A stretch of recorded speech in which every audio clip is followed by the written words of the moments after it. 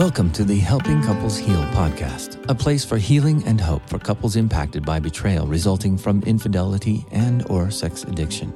Your hosts are Marnie Breeker and Dwayne Osterlin, licensed marriage and family therapists, certified sex addiction therapists, and founders of respective treatment centers in Long Beach and Los Angeles. Marnie and Dwayne co-created Helping Couples Heal, the most comprehensive in-person and online resource for couples recovering from betrayal. And this podcast series is the first component of the program. Thank you for listening. Marnie and Dwayne are committed to helping you recover from the devastating impact of betrayal trauma and are excited to support you wherever you may be in your healing. If you've lost hope, you've come to the right place. Now, take a slow, deep breath, and let's begin with the Helping Couples Heal podcast.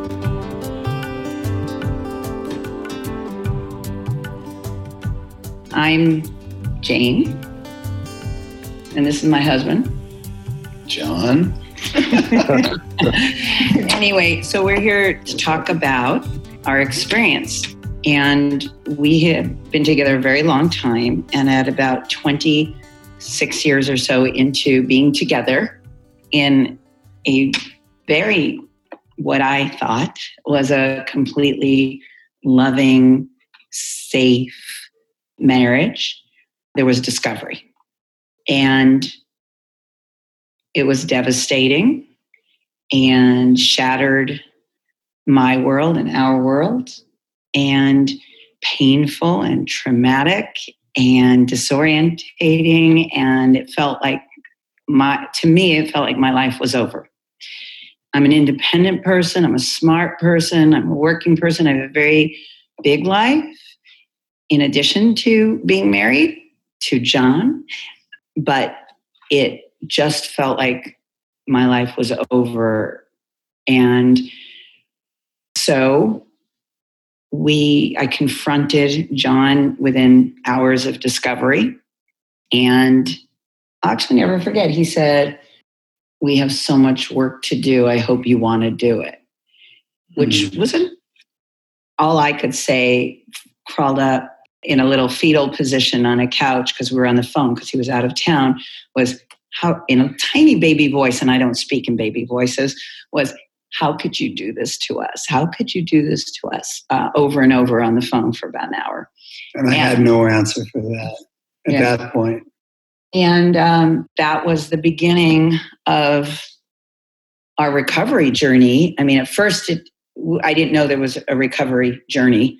I thought life was over as I knew it, and, don't come home and all of that. And we started talking. I immediately looked at resources. I actually called my sister, she is a therapist and not in this field particularly, and out of town. And she flew down from where she lives and told me about a place that deals with recovery. And I went immediately to a thing there that was it wasn't like a meeting per se. It was a support group? A support group, but it was an educational support group. So you go there, and this was within 5 days I was lost those first 5 days. I was just kind of crying in bed, trying to pretend that I had the flu so my kids wouldn't be too freaked out, and trying to pull it together when they were around. And other than that, told everyone I had the flu because I didn't go to work, and just would drive around, and I don't even remember. But I went to the recovery place and heard a lecture. The first day I went, there was an hour lecture and then an hour support group. And I started and I met other women there, one of which ended up becoming one of my best friends. And 11 years later, she still is. And just started that long process. And unfortunately for me, the first 2 to 4 years were really, really hard. And there were okay days, but mostly it was 7 days a week, 24/7, that this was most of what was going on. Even though I carried on my career, my life, my work, family, it was this. And the despair in the beginning, I was pretty sure that no matter what I did, whether we stayed together or didn't stay together, that my life would never be okay or good again. I was just in such hopeless despair. Part of that was because the deep, deep connection and love and 20 plus years of a life I had built with my husband. And there was always, our love and our connection was always deeply beneath all the betrayal and the hurt and the obviously problems we were going through around those. I did find out later that it had been about a 9 to 10 year period of betrayal out of the 20 plus.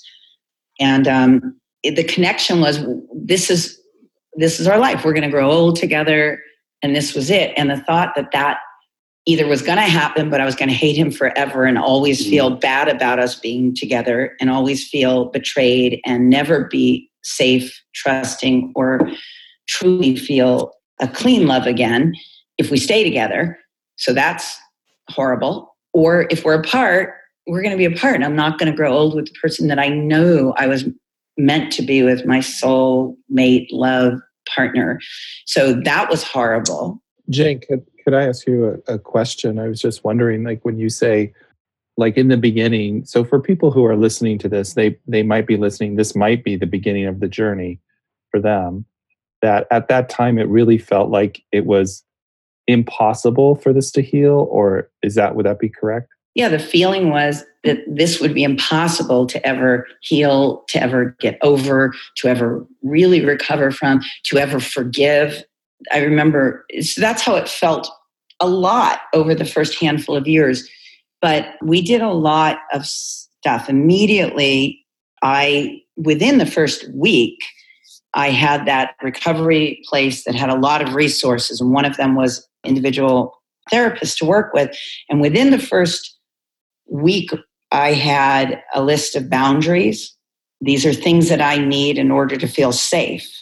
And at the time, the first one was, you need to be locked away in a dungeon somewhere for as long as humanly possible. I think you said I need him to be off the streets of LA. That's what I said. I need him to be off the streets of LA. And the dungeon was in Hattiesburg, Mississippi. Yeah. So because I knew the first step to this was I needed to get some sense of safety, and knowing through the discovery, which didn't have yet a disclosure, but had enough information of knowing that there was all sorts of things going on every day in all sorts of ways.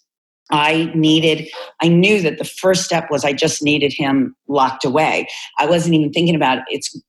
Go someplace to kickstart your recovery, go to an inpatient. I didn't care. If the gulag would have taken him, that would have been fine.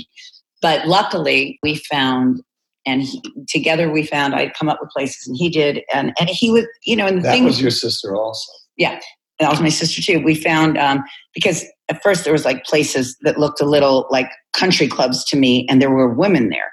I was like, oh no, my brother, you are not going anywhere where there's any females. Maybe if they work there, it might be okay. And prior to discovery, would you have had any issues with? I'll just say there was no, prior to recovery with John, there was no suspicion. I knew that he was out there in the world and did have interaction where women would come up to him and talk to him and whatnot.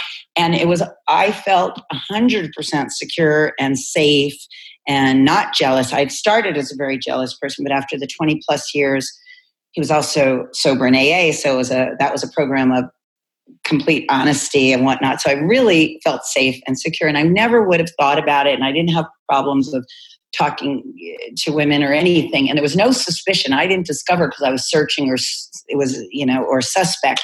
So that was the first thing I needed. And everyone needs different things, but I needed him away. And so some of them looked like country clubs and whatnot. And then we found one that was in Hattiesburg, Mississippi. That was the epicenter of recovery. That was, what's his name was there? Dr. Carnes. Dr. Carnes was there. And I had read, like within the first week or so, I had my list of things I need to feel safe, boundaries, because we had also been through AA and Al-Anon decades before. I didn't want it to feel like these are just controlling rules.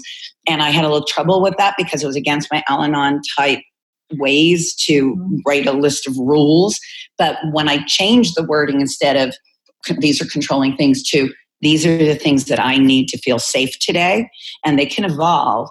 So one, his phone was taken away immediately, computer immediately, find a place to go. And then we agreed on Hattiesburg together. I liked it, that it was really austere. And like the rules were, he couldn't wear the kind of clothes and the kind of style and the kind of thing he likes to be and do. And it was really stripped down, and it was in this terrible, austere place, Hattiesburg, and it was just men only. So, and we signed up for as long as humanly possible.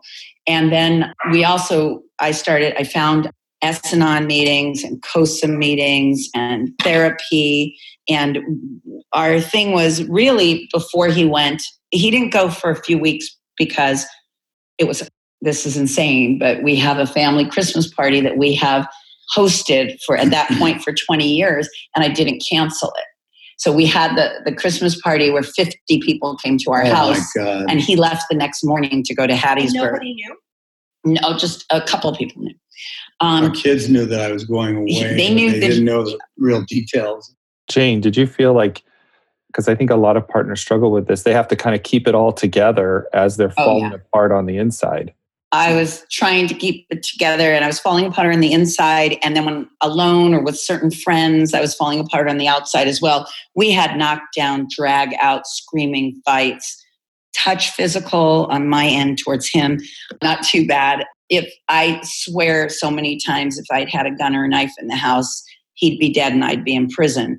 And our kids would be in trouble. But what happened then, we just started this road to try and figure something out. And I did a lot of things to protect myself. I'm going to say a couple things that are very specific. I am more of the breadwinner in our situation. So I immediately got a lawyer. And then instead of a lawyer, went to, arbitration. I insisted that we get a post-nuptial agreement, that he signs everything over. And I did therapy, individual trauma recovery thing, a group of women, group therapy. I went to the Saturday educational lecture and the group on Saturday, and we went to a couples therapist. So there was 6 days, and my COSA or S-Anon meeting and an Al-Anon meeting. So I think there was, out of 6 or 7 days, there was at least 6 days where I did a recovery thing every day. And so did John, and he'll tell you his side, but there was, he was doing meetings, he was doing like 6-7 meetings a week and therapy and other stuff too. And from there, we found, the recovery community was very strong, and we were deep into it. And then we did the trauma workshop that this is about. We did it, I think it had to have been about a year in. And I wish we had done it earlier. I think it would have more than a year in, I think. Yeah, maybe a year and a half. It was 2010. So it was 2 years. That's 2 years. You had been doing kind of the standard recovery. You had sobriety, and you were doing that, and then you started doing this other workshop. Yeah. And that was one of the turning points. We had several along the way. And one of the other turning points was after that workshop, I did the TRT, Trauma Reduction Therapy group, individually. And that helped me so much with everything that would trigger me and all the stuff. It just really helped reduce that.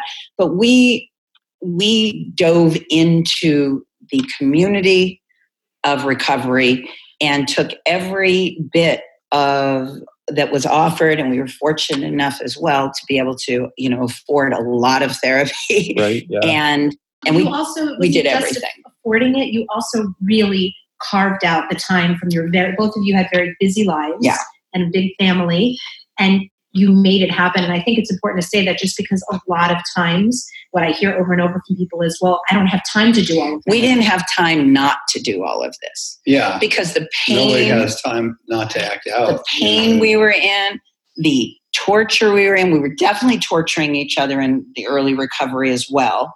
And a lot of the things that I would say and needed in recovery from him, people were going, no, you shouldn't be saying or doing that. And it was, but it was just the way it was. But in those first 3 to 4 years of climbing out of the despair, what happened for me was, first of all, we both dove into individual recovery as well, because it takes no responsibility for his actions and his acting out, but I take responsibility for being a part of the coupleship that wasn't working and that wasn't communicating and that was, for whatever reason, part of this and broken. Right. So there was a point about 4 years into the recovery, he had made some major strides in there, signing the post-nup finally, which took a few years. And it took a lot of, there's a lot of fear on John's side, because I was all about, this has to be signed in order for me to trust you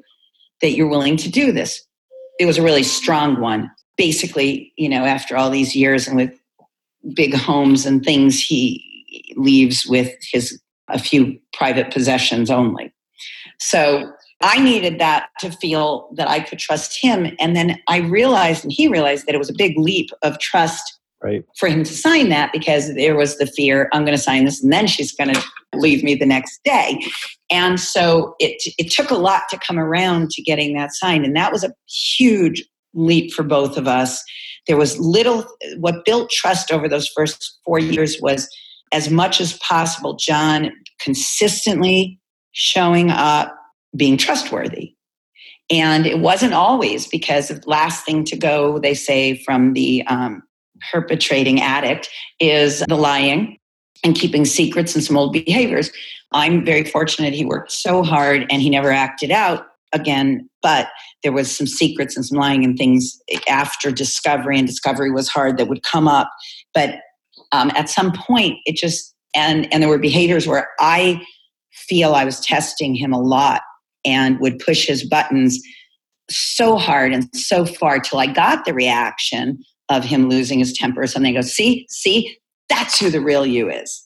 Right. This bad guy. And so we had a lot of that for a lot of years, and that was really hard to get over. But at one point he just had a shift, and no matter how hard I pushed and tested, he wasn't a bad guy. What was the shift?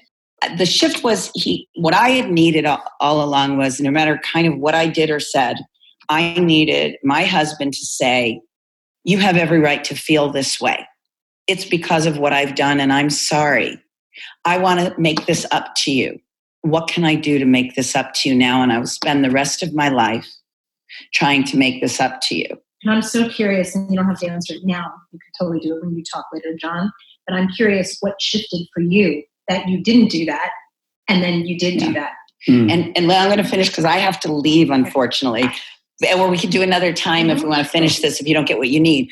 But when that shift happened from him consistently for a long time, I started to trust again. And at one point, because I was angry and I was mad, and part of my thing that people didn't like was I needed him to crawl over broken glass, was my figurative thing. It's like, you're not crawling hard enough on the broken glass. You're not scraping yourself enough. I don't see enough blood if you ever want to make any of this up to me. And metaphorically, physically would have been good maybe, but metaphorically. And what happened was, at that point, in about 4 years, I remember just sitting in the chair at the foot of our bed, and you were sitting there. I just looked at my husband, feeling so much love and realizing I have to make a choice. I really have to make a choice. This is not going to be good or happy for me or him. We can't have a marriage and a life where what I want to do is hurt him every day and punish him. And I don't really feel that way most of the time anymore.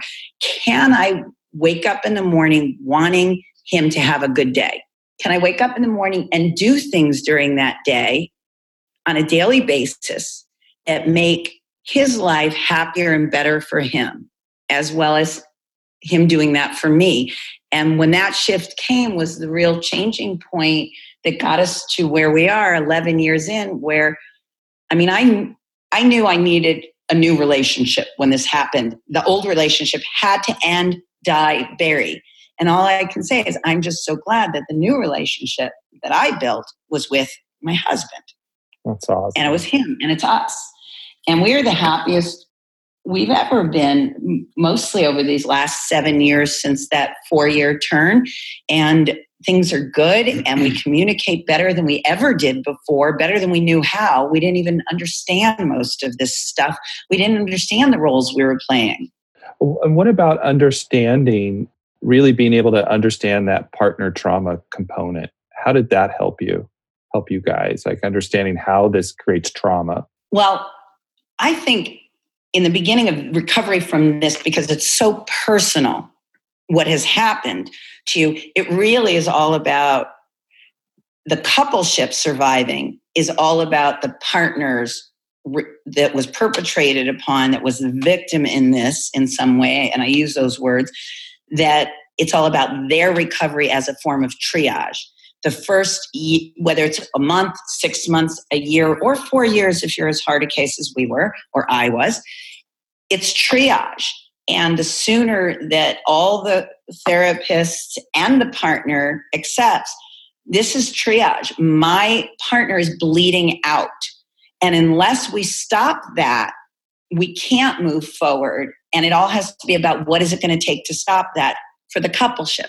Separate, and at the same time, the addict and partner needs to be recovering himself and working on the shame and the stuff and the core things and whatever has led him to all of the acting out. And he has to be able to be sober. I always say the addict is really tasked with a huge job in the beginning, getting sober, right? And then dealing with yourself after using a behavior for a long time to cope, right? This maladaptive behavior, but it was your survival. And then having to get sober, deal with the feelings coming up, dealing with the underlying trauma, but then dealing with your partner who is, like you said, would you say hemorrhaging? Hemorrhaging, bleeding out. Bleeding out, right. That is a hard thing to do. And at the time, the partner is not going to have any empathy and compassion for what you're tasked with, right? And it was really hard because anytime, zero empathy for him or when he would be like, but I'm doing so good and I'm sober and I haven't acted out and I've changed all these behaviors. And I go, I had so many analogies. It's like you're looking at me and you just had hacked off both of my arms and I'm standing here bleeding with no arms and you're asking me to pat you on your back. It ain't going to happen. I think the analogy was that's a good knife analogy. out 3 inches. The 12-inch blade is in here. And you pull that makes more sense. You pull the blade out 3 inches, and you want a medal. Yeah. I think it's just hearing you guys talk about it, to be able to, because I know at those times it is so incredibly painful, but just to hear you right now, to be able to talk about it and look back on it, but with such a different perspective, and to really be able to see it that way and to see the healing that you guys have come through is pretty amazing. I literally had tears in my eyes ongoing throughout this conversation, because to see you go through and what you went through and to come out here, this is, it's the greatest story ever. Well, pretty cool. It is. Well, people say, I'm grateful this happened. I will never say that. I am not grateful for the level of the acting out, the deception, the perpetration, the gaslighting. I will never be grateful for that. But I am grateful that we had a traumatic rupture in our marriage, because it led us to doing enough the work to have so much of a better life and a better marriage and a better quality of life, both together and individually. The way I deal with everything in my life has changed through the growth that I've done. And John has changed so much from who and what he was as well. And he's still the same person, but he's so, I don't know what the word is, recovered. And do you feel like he's the best version of himself? That's it. You know what? He's the best. Not yet. I'm working on it. We're constantly both working on being on the best versions of ourselves we could be, in the best relationship version we can have. And I'm grateful for. We're moving on up, baby. That's it. You have to leave now? I don't want to go. It's my turn. It is. It's John's turn. Yes. John. I want to go. I want to You hear can everything he stay here. says, but You're I my have to guest. go to this thing. I'm so committed to it. But Thank you so much. I think, just for people who out there who are in the midst of the pain, to hear that there's something on the other side, I think is just so valuable, because it's sometimes so hard to see how difficult it is when you're in it, and to know that there is a way out. I said to Jane earlier, I don't know if this was when we were recording, but she was hopeless at one point. And we can say, because that's when you said that she was trapped. That hopelessness of, it wasn't even just, will I save my marriage, but it was, will I ever be okay again? yes, exactly that. I didn't think I could ever be okay again. And all the stuff you read in the books, it's amazing. I had one of those books, a betrayal bond, or some of them. And I remember having a highlighter. I was going to highlight everything that pertained to us and me. And the pages got soggy, from everything. Tears? No, from highlighting every word of those books, and Mending of a Shattered Heart, which actually came along a little later. And it was all, it's so interesting. And one of the biggest educational things was when I went to Hattiesburg, and we had the workshops there, Family Week and the weekend. And one of the first lectures I ever heard talking about how an addict starts acting out, or has their whole life acted out sort of, and have that propensity. And then they find the woman that's going to fix it all, and they get married, and then they have children. And then all of a sudden they're not the center of attention, and the acting out. It was like, I was going, textbook us. It was so textbook us. It was so clear. This is exactly what happened. This is exactly what was going on. And there was, because so many have come before us, because there's so much work being done at it, because there's so much recovery out there, that if you really go in open to it, you can get the recovery and come out the other side. And there's the individual recovery, the coupleship recovery. And, here we are. So I was going to say, you could say one thing to somebody who is in the place that you were in when you were at the lowest point. What would you tell them now, knowing what you know now and what you have with your husband now? I would just say, show up for the work and be easy on yourself, and reach out for help, and do the work, knowing that whatever the outcome is, you'll be better for it. And I'm really glad our outcome is that we kind of have a really great marriage and a really great life together.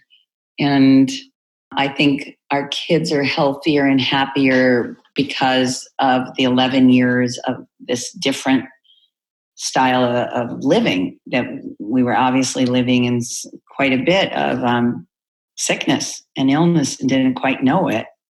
Didn't know it at all, actually, before. So show up, do the work, reach out. Oh, thank you so much. Show up again.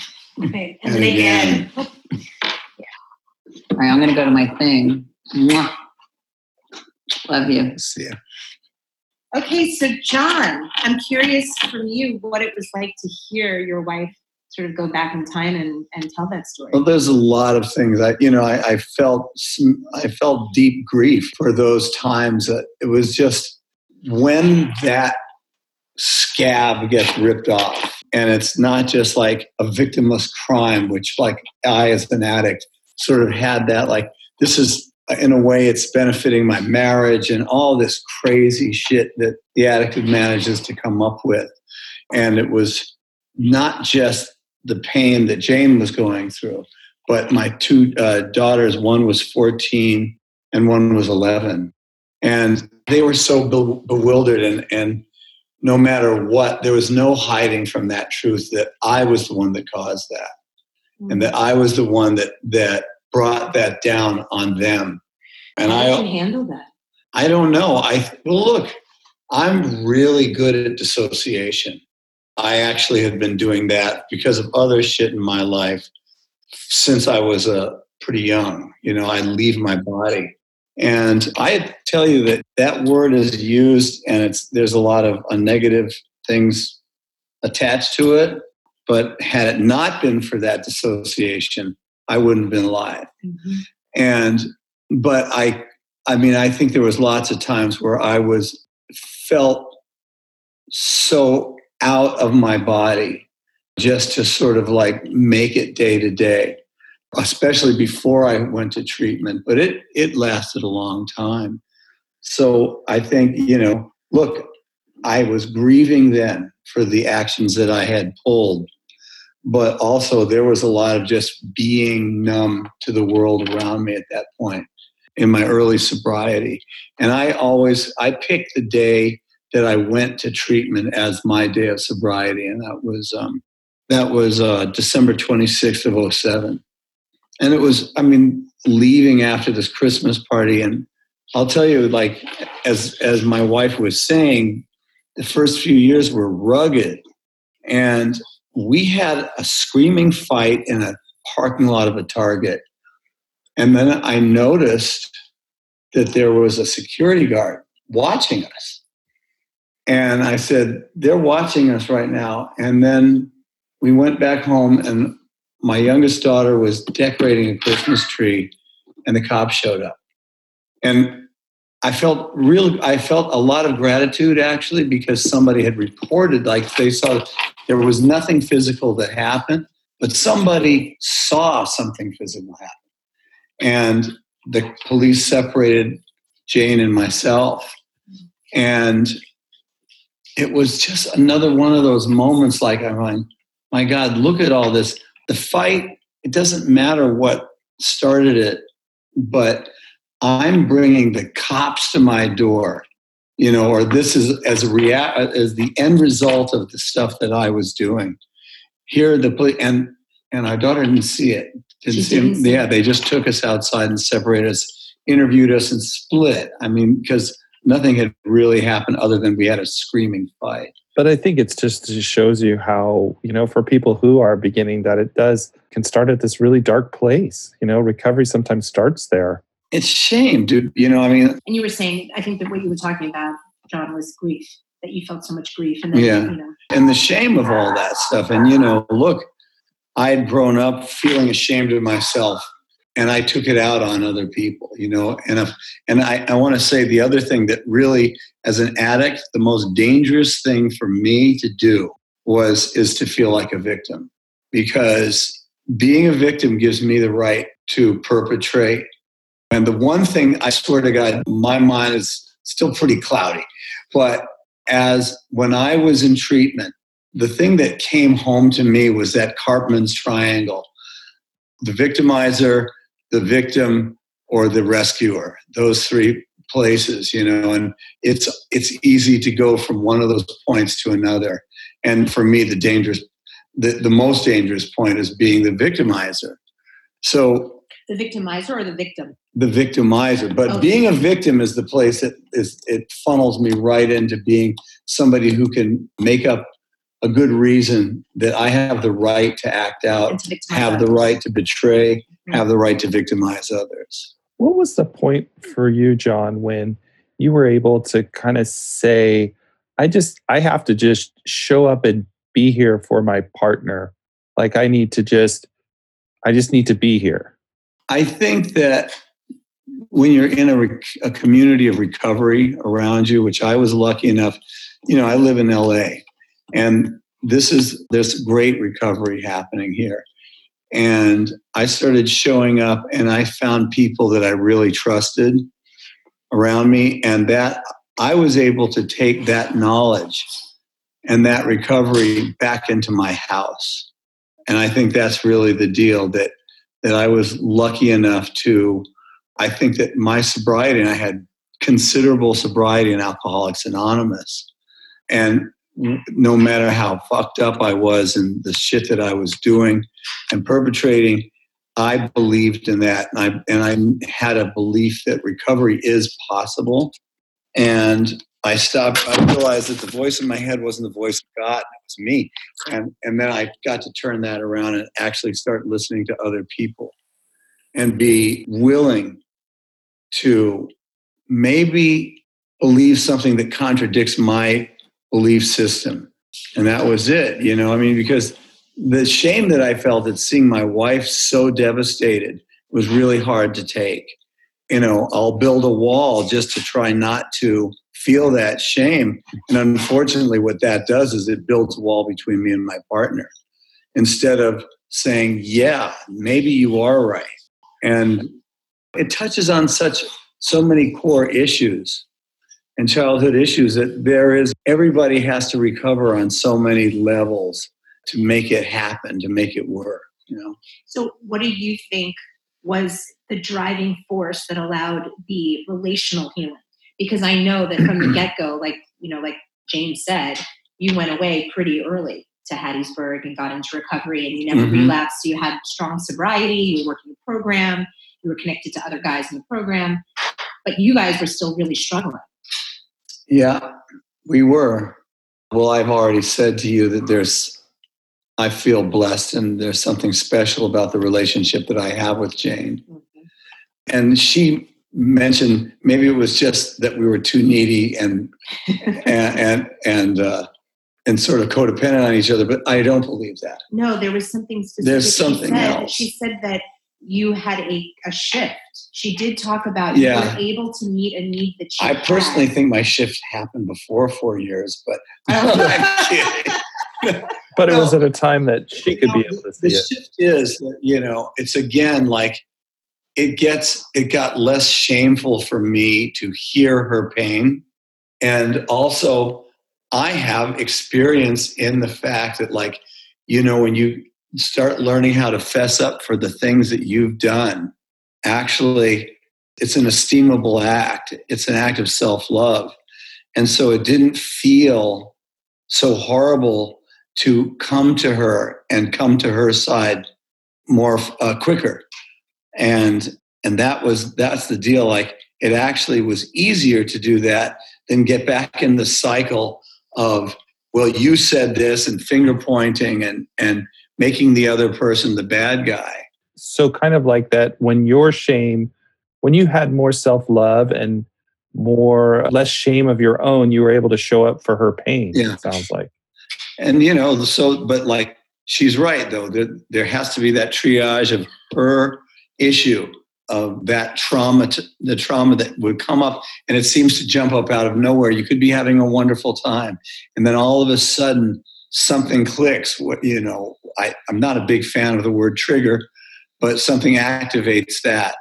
And all of a sudden, though you're miles away, the view is the same. And I heard our couples therapist said this, because we've been going there and weekly, and it was always like there was a lot of tough times.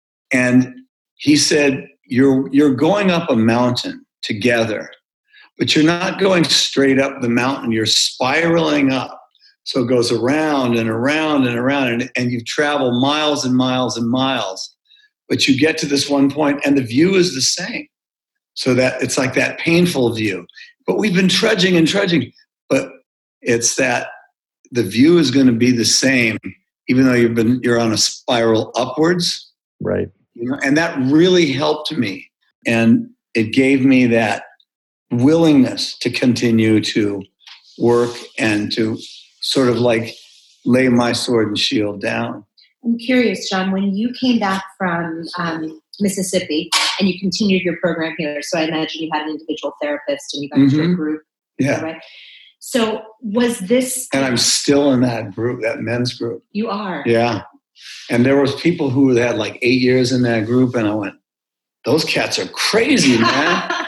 and then I've been in there over 10 years now. Well, and I think that's good for people to hear too, to recognize that this isn't something that just goes away and that, you get the recovery and then, Well, my recovery, has to do with consistency. Absolutely. So in those early days when you were really getting sober and doing the work initially, was there a lot of talk about your partner's trauma? Because what you're both saying today is that it took a while to get to that point. In the earlier stages, you would dissociate, you'd build a wall, you would maybe be defensive or transfer the blame to her, or any of those things.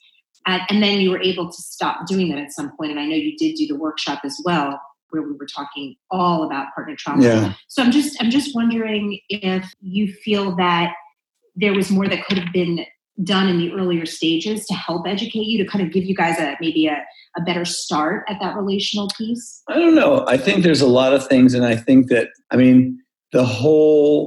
the way people are treating sex addiction and infidelity and those things, and I'm a sex addict, there's no doubt about it. The way people are treating that now is different than then.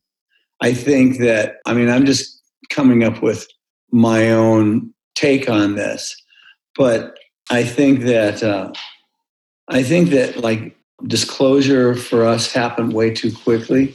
And I think it re-traumatized my wife in a way that we had a little more time and that knowledge had been present that you're in deep shock right now as the partner of a sex addict, and you have severe, severe trauma, and your partner has to learn this and be brought to that place of like, look, I heard when I was in treatment, the only thing more traumatizing than a betrayal of that magnitude is the death of a child. So that's pretty clear how disruptive in somebody's life that is.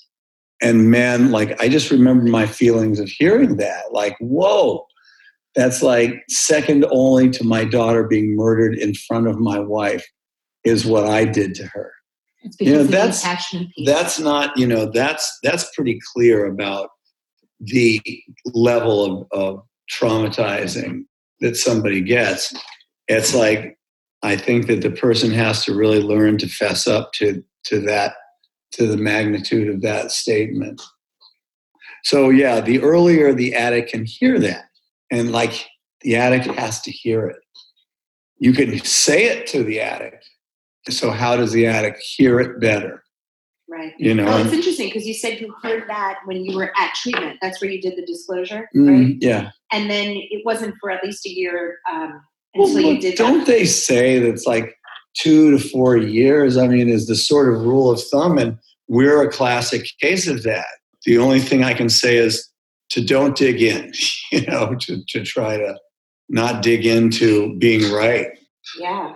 And I remember when we were talking when we first sat down before, and I don't think you remembered this, but what we remembered was how angry you were at the workshop. But that's because of the fact that you were saying, why am I hearing this now for the first time? Yeah. But what I find so interesting is that you were just saying you did hear it. Well, I did, yeah. But maybe you forgot. And I certainly don't remember saying, well, maybe I do. Like I say, my mind is pretty clouded from those days in so many ways. It was like that sort of whatever it was, dissociation on my part, or just massive amounts of shame to the core of me. It was hard to hear. So how would you describe, you talked a lot about, and so did Jane, about the turmoil and distress and trauma that your relationship went through. Mm-hmm. How would you describe your relationship today?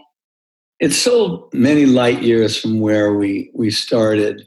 And look, in this day and age, people split up and break up for a lot less reason than what I did to my wife and what we did to each other as a couple.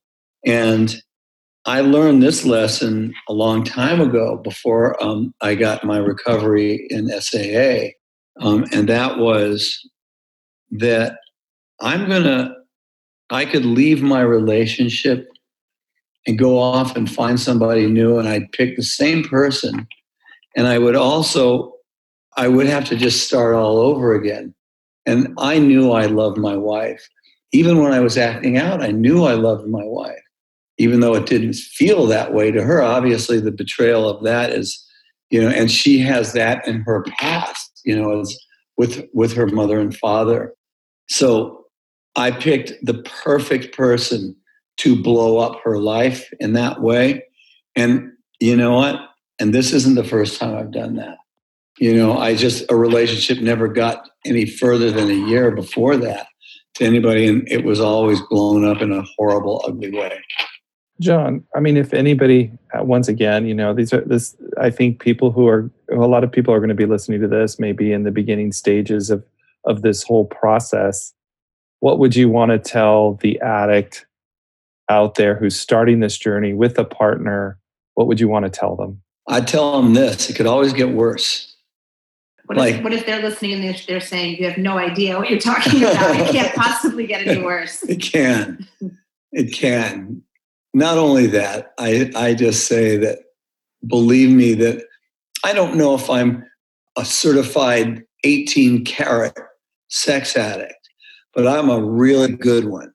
And I had a lot to deal with in order to recover from this seemingly hopeless disease.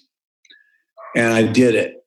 And it was hard, but it wasn't as hard as what would have gone on had I not been discovered, or had I decided to just end the relationship and go off and just go on my merry way. Because I was pulling shit that was life-threatening to the people I love. So I would say that it could always get worse, but you have the opportunity right now to go through something that's going to change your life for the better. And it requires some heavy work, but it's definitely a worthwhile cause. And that's the deal. I mean, to get really like new age about it, you're a worthwhile cause. That's what I'll tell the addict, that you're worth it in order to recover. Do the stuff that people are telling you, and start finding people that you trust and who maybe have something that is desirable for you in your life. And I want to ask one last question. In talking about this today, has this brought up shame for you? Yeah, I did feel shame, but it's like I can actually say that and be cool with it. And I feel remorse and I feel grief. And I also feel totally free at the same time. And it's possible to have all those feelings inside, and that I'm able to be cool with them all. You're such an amazing example of recovery and so inspiring. Thanks. I mean it from the bottom of my heart, and I think that your marriage as well. But again, I want to. You talked earlier about having something incredibly special in your marriage. I think that that's true, and I really want to reiterate that you did a lot of work. Both of you really jumped in, and you took guidance from the professionals, and you did it, and that's what I hope that people are able to hear. Yeah, it's all possible. Thank you, John, for coming on and talking and to give this voice to people who need to hear it. Yeah. Well, look, my particular brand was acting out with people, but we see it all around us, what's out there. And I want to say I'm a big proponent of sex, but and then it doesn't have to be horrible for the rest of your life. And there's ways to live a fulfilled life. Thank you for saying that. Thank you. I think it's important that people hear that in the community of recovery. Yeah, it's, I think Dwayne and I are both very sex positive therapists. Yeah. And when people hear that we work with sex addiction, I think sometimes they think, well, if you're pathologizing sex, then that means... Well, here's like, I've used this analogy, if you don't mind me cutting in. No. What the deal is, I think that addicts of every stripe, and I certainly know about being codependent and addicted to somebody, or addicted to sex, or addicted to drugs, and addicted to alcohol. And there's so many of us, and there's such great artistry and creativity within that community, and people who are brilliant people. But there's this, where we have all this other shit woven into the fabric of our psyche and our core. And the trick is, how do we pull those strands of this weave of destructiveness out and keep that beautiful tapestry? It's like pulling the strings or the twine out of that, and being able to continue or keep the tapestry intact. Because look at these beautiful, creative, artistic people who are around, and you hear them just destroy themselves in lots of different ways, And I heard this. Here's another thing I remember, that they're saying that part of the brain that drives addiction also drives creativity. And so, it doesn't mean that your creativity is going to fly away if you get recovery from the addictive side. It means maybe that there's more room for it. Well said. Well said. I think I've talked Thank you so enough. much. Thank you. Thank you. Thank you so much. Thank you for listening to the Helping Couples Heal podcast, where your healing is the number one priority. If you'd like additional resources about betrayal trauma or to learn more about the workshop, please visit helpingcouplesheal.com. If you are finding the podcast helpful, please support Marnie and Dwayne in continuing to reach others impacted by betrayal trauma by leaving a review on iTunes and sharing this podcast with someone you care about. Once again, thank you for listening. We're grateful for your trust and look forward to continuing to support you on your journey of healing.